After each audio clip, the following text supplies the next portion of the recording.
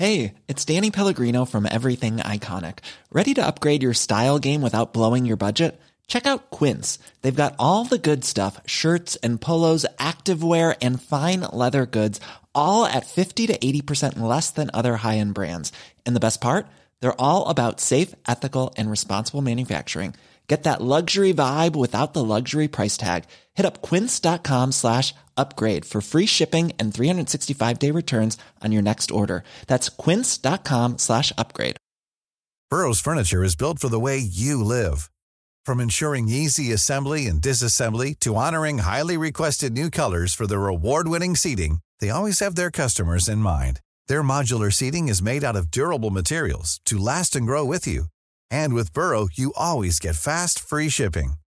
Get up to 60% off during Burrow's Memorial Day sale at burrow.com/ACAST. That's burrow.com/ACAST. burrow.com/ACAST.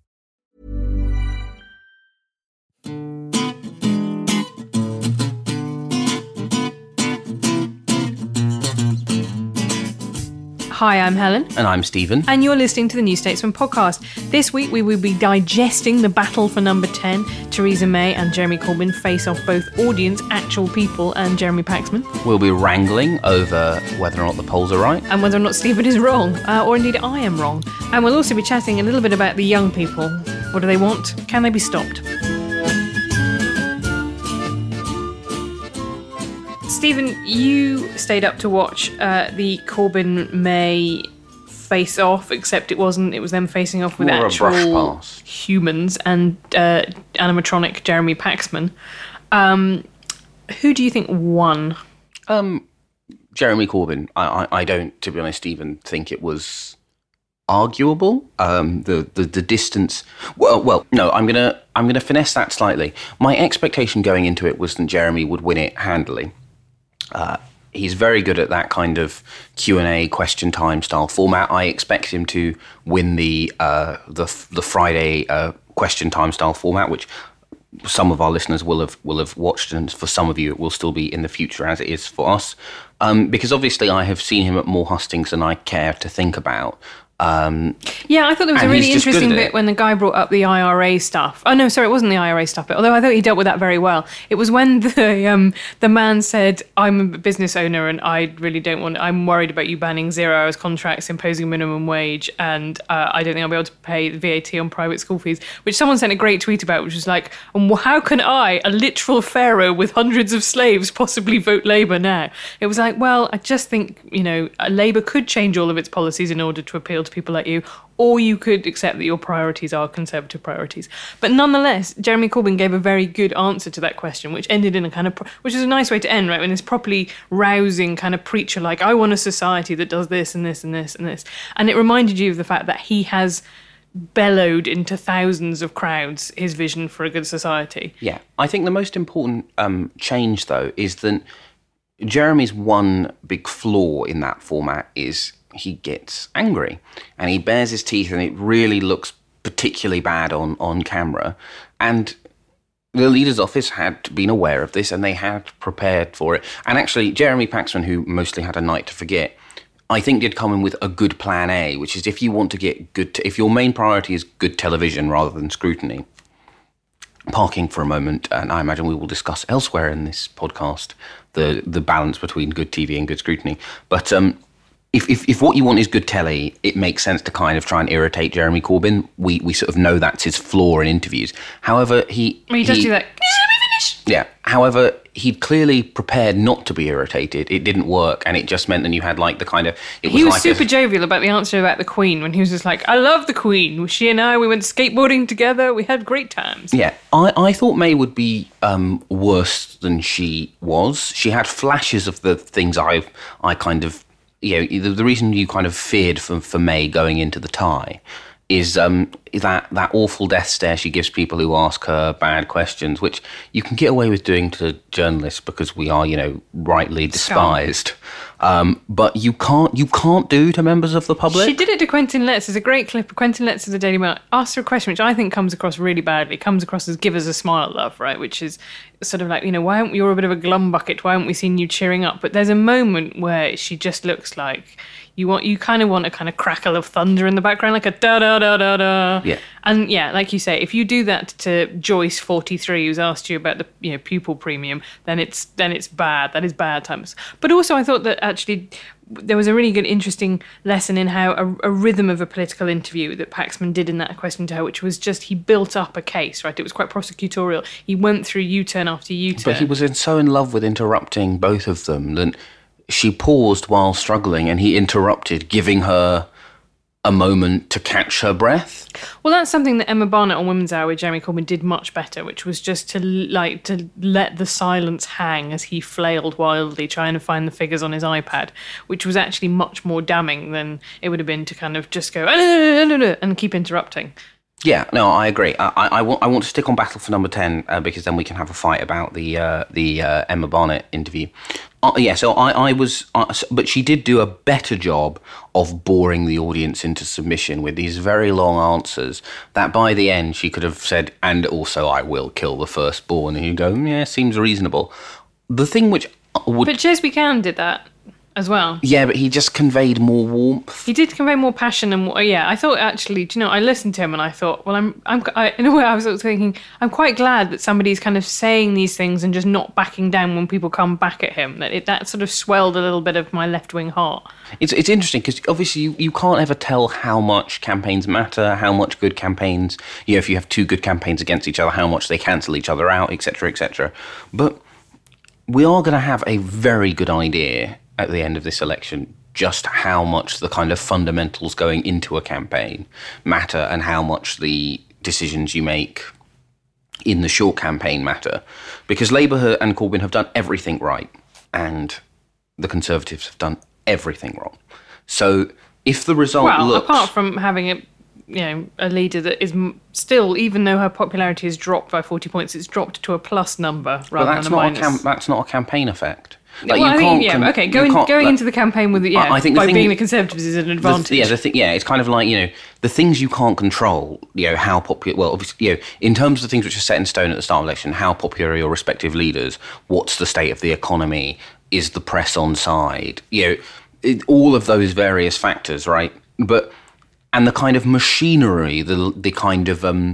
the back room of the Conservative campaign is still quite good, which in an odd way makes the bit where any politician has to make a decision and then they make the bad one even more noticeable, because it is, sports metaphor, like watching a team do a great passing move to a donkey who then kind of just brays at the ball for a bit instead of putting it in the back of the net.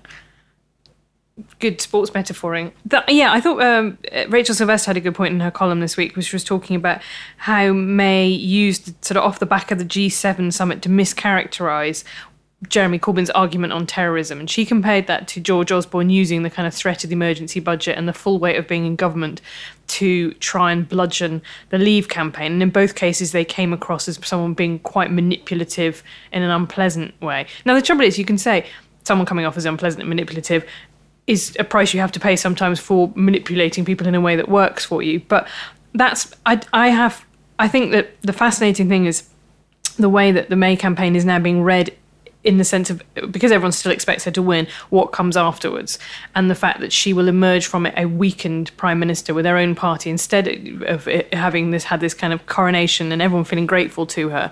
She's already a bit damaged, which is fascinating because the same thing happened to David Cameron. We were all getting all these sort of flowing op-eds about how, because he delivered a majority when he was only expected to get hung parliament, now the party was reunited behind him, and then a year later he was gone.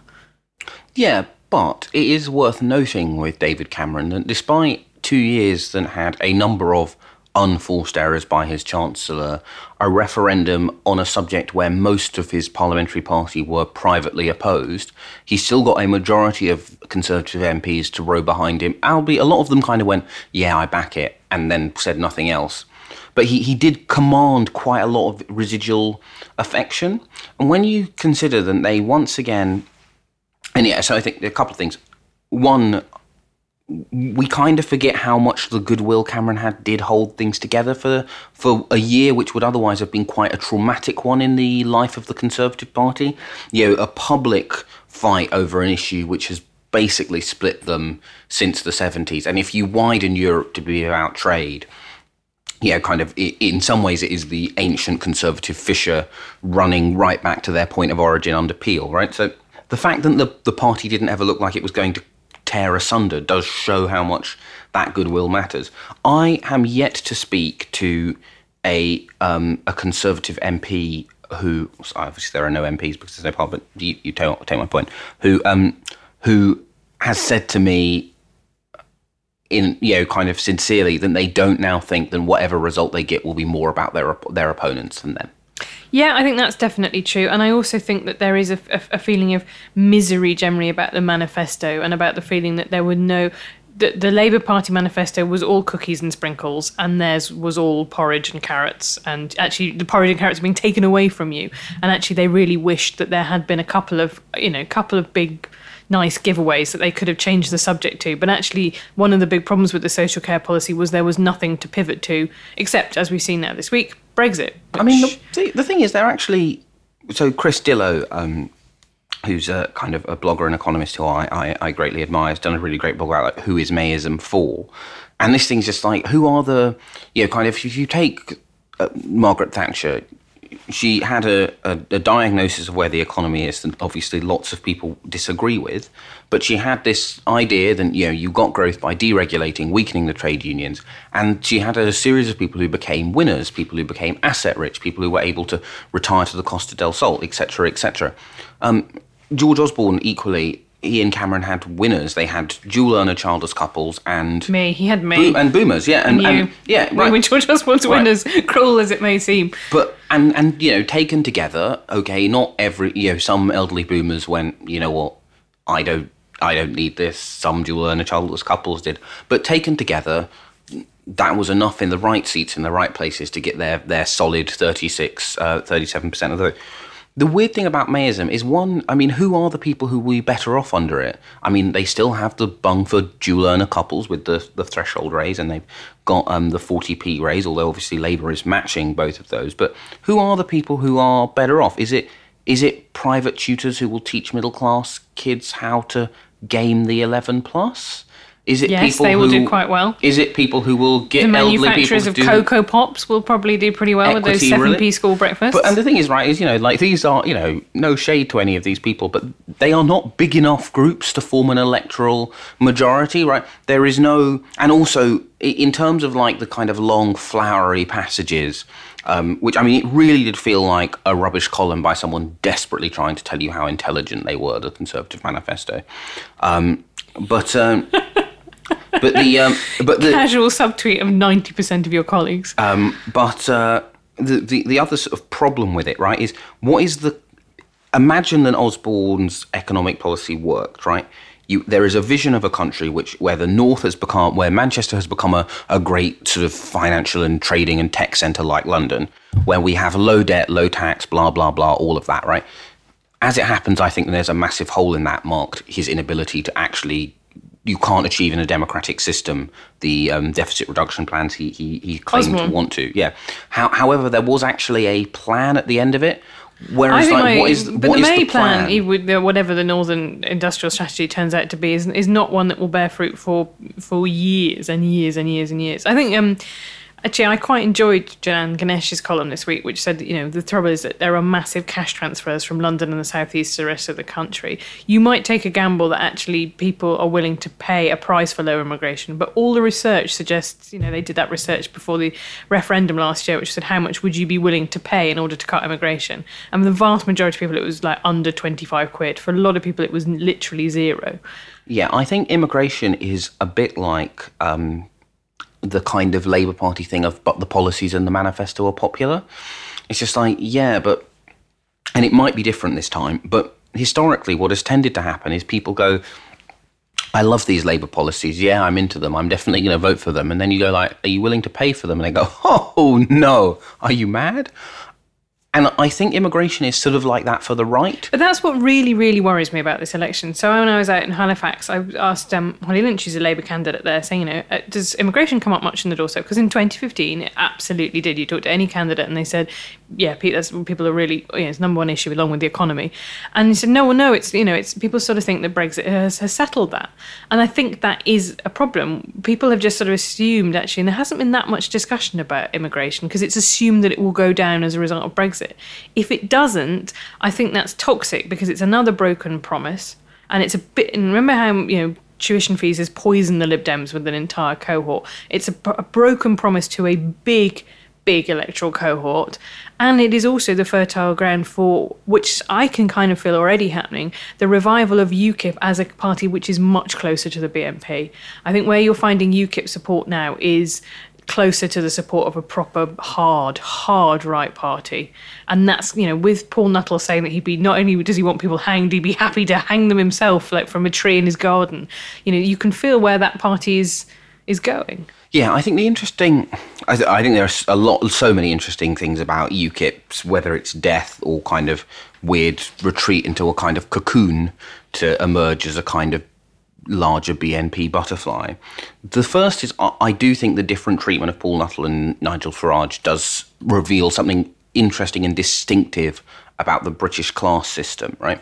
Oh, that's interesting. Because I've always seen that through the prism of the Tory right found Nigel Farage very useful as a kind of bulwark against backsliding from Cameron, and it was in their interests to boost him. But you think the fact that he's Scouse versus a kind of larky public schoolboy is driving that? Farage was in many ways a more...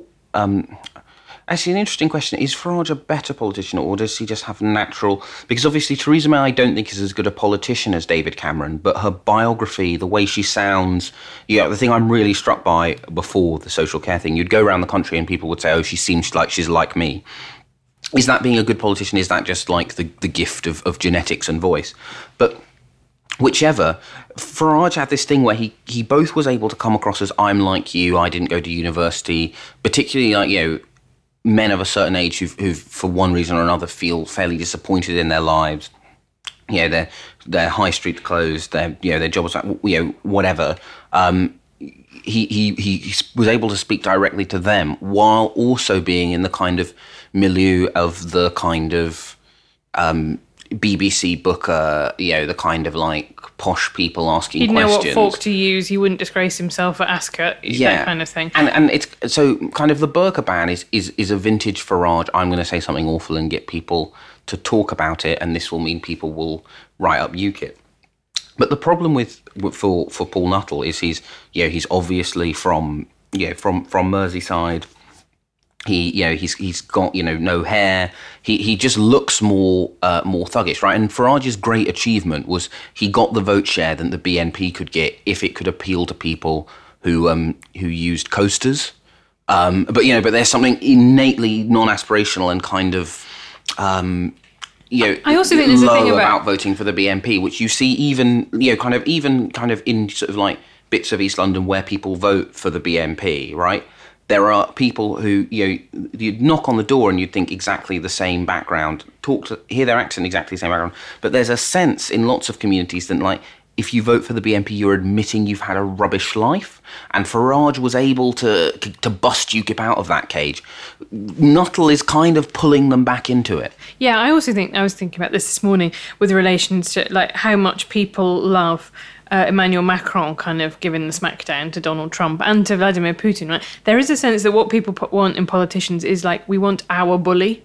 We want somebody who will be slightly like cruel and sort of smack people down publicly on behalf of the values that we hold dear, right? So liberals love Macron doing the like tight, grippy handshake or the kind of, I ban Sputnik News because it's an organ of influence stuff that is kind of slightly dickish, I guess. Has a slight edge to it because he's our dick basically, and that's, you can then appreciate why maybe people like that so much in Farage, who definitely was like, he's our dick, right? He's the guy who comes into this very cosy club and just says things that no one wanted to hear. He speaks to the MEPs after Brexit, you're not laughing anymore. And the thing there are so many fascinating undercurrents that we don't really talk about enough in the vote. But the thing I'm continually fascinated by is this really strong need among a section of people who voted Leave to believe no one who voted Remain saw it coming. Oh, I love that. I love that when they just, we've upset a incredibly complacent political class. And I think it's about sort of like a lone voice in the wilderness thing. I think if you've devoted that many years of your political career to this and been dismissed as a crank, then you've got to kind of roll around in it. I mean, don't tell me you're not preparing a little list of people who've told you that you were kind of completely wrong about things when the election is over, so that you can go back to them and just have a little tiny gloat. I kind of feel if I'm right about the election, my plans will be largely to cry. TBH, but... Yeah, but a little bit of Schadenfreude will really make the medicine go down. But you know... No, I think, to be honest, I am just... But people are madly invested in that, right? People are completely... People tell me all the time no one saw Trump coming, and you're like, I can dig you out the tweet where I said that it's going to happen. And they're just really into this idea that all predictions are wrong, no one's seen anything coming.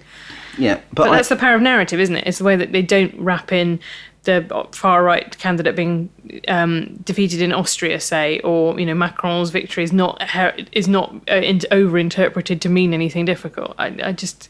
Yeah, and I think, I think the interesting thing is, I think if UKIP can survive financially, which is obviously the big problem for them, they will revive. I reckon they will probably need to get another leader who can once again, you know, do that kind of class finessing that Nuttall just can't do. Right? I agree with you. The whole thing about having somebody who's privately educated from the South but didn't go to university is pretty much the sweet spot, because you're giving both people, you know, both non-graduates, there a bit of biography for them, and you're giving the respectability that other people want.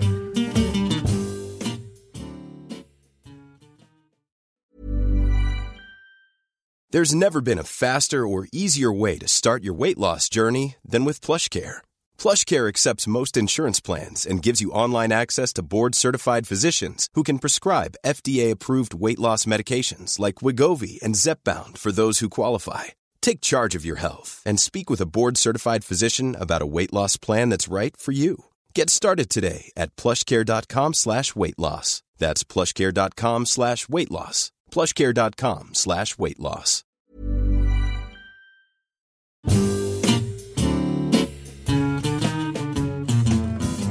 And now it's time for a section we like to call You Ask Us.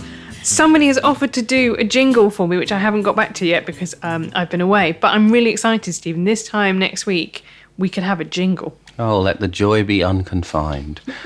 So anyway, the question is, why are people getting excited about all of this? Again, their words, not mine. Have we forgotten that Twitter North is not a constituency? You mean Labour coming to within maybe 5 to 3 points of the Tories in the polls? Yeah, and just the general, like, oh, we're doing well in the debates. Jeremy's quite lovely when people get to know him. Yeah, kind of. The policies are very popular. Isn't this just what happened with Ed Miliband in the run-up to the 2015 election? It is, Stephen. That's exactly what it is. And I would like to be the representative for Pissing on Your Chips South and tell you that I don't think that... I think when you probe into the figures, I think that some of them that have got Labour much closer are assuming levels of turnout among young people, which I think are unlikely to happen. I think when you look at the other figures, like who's the best leader, who's most trusted on the economy, those are pretty bleak, and they were a better indicator in 2015. And also, I think probably even if Labour do a better vote share than Ed Miliband last time, which is entirely possible, I think that vote is probably not in great places. I think if you look at the kind of seats you expect them to win or lose, I think the picture is not great. So I partially agree with some of that. Talk about damning with faint praise, okay? Right, so it feels fairly clear to me that the poll surge is actually, there are signs of it happening in real life, right? Then you can tell that Labour is actually successfully swallowing the Greens and the Liberal Democrats. Yep. Yeah, I can see it on my own commute into work. You know, kind of, yes, partly that's a private rented sector and the kind of usual churn, but on the same journey 2 years ago, Green and Lib Dem posters are now Labour posters. Votes in Hackney South for Labour are not what Labour need right now. But that is the kind of bit I would agree with, right? It does seem to me that what may be happening is a situation where Labour increases its vote in places it already holds. It makes very strong showings in seats that the Liberal Democrats would hope to have gained from the Conservatives, but obviously they seem to be disintegrating. And this, however, so so the kind of, it feels to me the kind of question of, are the polls giving us a true picture of what's happening? Feels to me they certainly are, right? My assumption is always Labour will underperform its polls by about 3 or 4 points. But in terms of the phenomena, that feels about right to me. That fits with what I'm... The one thing I will concede to you is that I do think there is a sort of hardening up of the vote. I think lots of Labour people who were maybe flirting with going to the Lib Dems because of Brexit have kind of accepted that this is a Labour versus Tory election, and actually they're making that protest vote about Brexit is kind of pointless. I think that's definitely happened. And I also think that Jeremy Corbyn's weaknesses were pretty well known before we went into this campaign. To some extent, people had already swallowed them before they came in, whereas Theresa May's weaknesses, although pretty well known in Westminster, were not widely shared in the country. Yeah, and I think because so the question in terms of the kind of, because basically the Labour's increase in the polls is kind of coming from 3 places. There's people who usually vote Labour who don't like Jeremy Corbyn who are returning to the fold. There are people who actually don't like Labour but are more into Jeremy Corbyn who are voting for the Labour Party, and then there are a kind of, actually this is not really a separate third group, but they're people in the first group, but they're responding to a different stimuli, right? They're people who didn't come into this election expecting to vote for the Labour Party. They thought, oh, Theresa May seems like a different type of Conservative. Oh, I think I'll vote for the Lib Dems. But for a lot of people, it is an incredible emotional breach to not vote for the Labour Party. And because Theresa May has done so many things to make herself more unattractive... I think fox hunting was a big misstep in that because the Liberal Democrats have just had a bit of a mare from soup to nuts. That vote is kind of going, oh, actually, I'm not going to do this emotionally painful thing. I'm just going to vote for the Labour Party.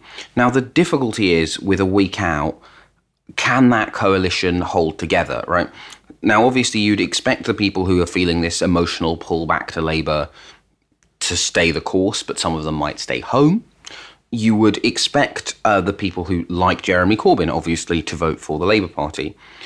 The risk, I think, is if Labour can't turn people around on Jeremy on that kind of, I thought the people who thought they were voting in an election in which the question was, do I want there to be a Labour Party after this election, who may get spooked if they feel that they are voting in an election in which the question is, do I want a Labour government? Do I want a Labour government, right? Yeah, I just thought the really interesting thing from the battle for number 10 was that the guy who asked Theresa May a question about social care and was quite emotional about it, just saying, I want a house to pass on to my children, which, we all know, for all that I think inheritance tax is a very good and fair tax, it's a really unpopular tax, right? That is a motivating factor. He said afterwards, though, that he was still going to vote Conservatives. And I think there is a real cohort. I mean, not only when you look at the polling among that age group, are they like 50 points ahead of the Tories are over Labour, but also that I think there is a feeling among them that actually no politician would dare screw us over. So actually, whatever they say, we all know that no one's really going to do something terrible to pensioners because there's so many of us and we vote. They've internalised that message. Well, yeah, and actually, as her U-turn kind of demonstrates, right? It's a bit like when people sneer about, oh, why was Cornwall so silly as to vote against the EU funding. It's like, actually, Cornwall sends, a bumper crop of Conservative MPs to Westminster. They will be fine. Actually, their voters' idea of their self-interest is more sophisticated, I think, than a lot of people give it credit for. So that was my feeling. Was that when you look at that, you think I think the social care was bad for them, and clearly the fact that the speediness of their U-turn clearly shows that it hurt them. But I also don't know if necessarily it's enough for people to push people into the arms of Jeremy Corbyn, who's also offering some pretty salty tax and spend plans. The other sort of part of the coalition that I would usually be more nervous about are young people who don't usually vote. In some of the polls, like Survation suggests 84% of young people voting. That feels unlikely. Was it like 50% at the last election, 51%, something like that? Yeah, I think... No, I had looked. I looked at your exciting historical poll chart where it kind of went down from sort of 70% and then it bottomed out in 2005 and then it ticked up a bit. The really fascinating trend is that second-term Labour governments, it turns out, are really bad for youth turnout. It drops in 1966, which is weirder because 1966 Labour was looking to increase its majority from 4 to a bigger one. It got a majority of 90 odd, I want to say. In 2001, you kind of go partly a foregone conclusion, maybe. But it's fascinating because it does together suggest a wider story of kind of disillusionment of Labour in office. I was thinking that's kind of complacency. I was thinking about this in the last election, that to people of my generation, I was 14 in 1997, Labour was the establishment. You sort of thought whatever, happened, but you kick Labour, you give Labour a bit of a kicking, but Labour is still in charge, right? I think it took until 2010 for people to really go, oh, right, okay, so actually the Conservatives are the natural party of government. Yeah, and so there are a couple of reasons why I think the youth turnout may, the Survation one, which shows more young people than are registered to vote saying they will definitely vote, that obviously won't happen. But I think there are many reasons to believe youth turnout will be higher this time than last time. One, again, the historical trend is basically Labour governments reduce youth turnout, Conservative governments increase it, which, does feel like a fairly obvious, you don't have to be a detective. There is something genuinely different for them to vote for, right? Something that is genuinely idealistic and is offering a real break. 3, we know that after a referendum which has had higher turnout than before, turnout in the election afterwards has been higher. We saw that in the snap election in Northern Ireland after Brexit. We saw that in Scotland, both in Holyrood and in the Westminster election in 2015 after the 2014 referendum. So there are many reasons to be less panicked, I think, by that block of young voters. Okay, but because we haven't got much time, I am going to wrap up by saying one thing, which is even if Labour are only, quote unquote, only 5 points behind the Conservatives, that's still not what you'd hope for after 7 years of a Conservative-led or Conservative government. Oh yeah, it's still it's still a bad result, particularly against, let's face it, shambolic Conservative Party with a hugely self-sabotaging manifesto. Yeah, right. But I do still expect them to underperform. But there are 2 important caveats there. One, if that were to hold, it would be the difference between a bad and disappointing defeat and between what the polls suggested, which would have been a defeat which would have meant that Labour had lost the 2022 election before a vote had been cast. Yeah. And secondly, I think what it does show, and I always resile from learning from America because I just think it's not as useful a guide as Europe in terms of our political culture and whatnot. But I do think the one important lesson from the United States is that if your diagnosis of someone's campaign is they have done enough to lose it, they probably still can, even if the other person is not. You think Theresa May could lose? Yeah, I think it is. It feels to me, they may have got the wheels back on the wagon, right? The No Deal line is obviously a crock of a word I can't say without sabotaging our universal rating. But if they can keep on that, fine. But I just think it is no longer a safe bet to say that if she does erupt on Friday, glare at some voter for having the temerity to ask her a question and goes massively viral, then they can't lose. I just can't see it. But then maybe, once again, the sage of Bush will emerge next week as the only person. She might not. They might have got their mistakes out of their system. But I just think that given that this is a Linton Crosby campaign, I just think that there will be nothing of any interest said for next week apart from Brexit. Did you hear about Brexit? Who do you want to negotiating Brexit? Brexit, though. Brexit. Yay, Brexit.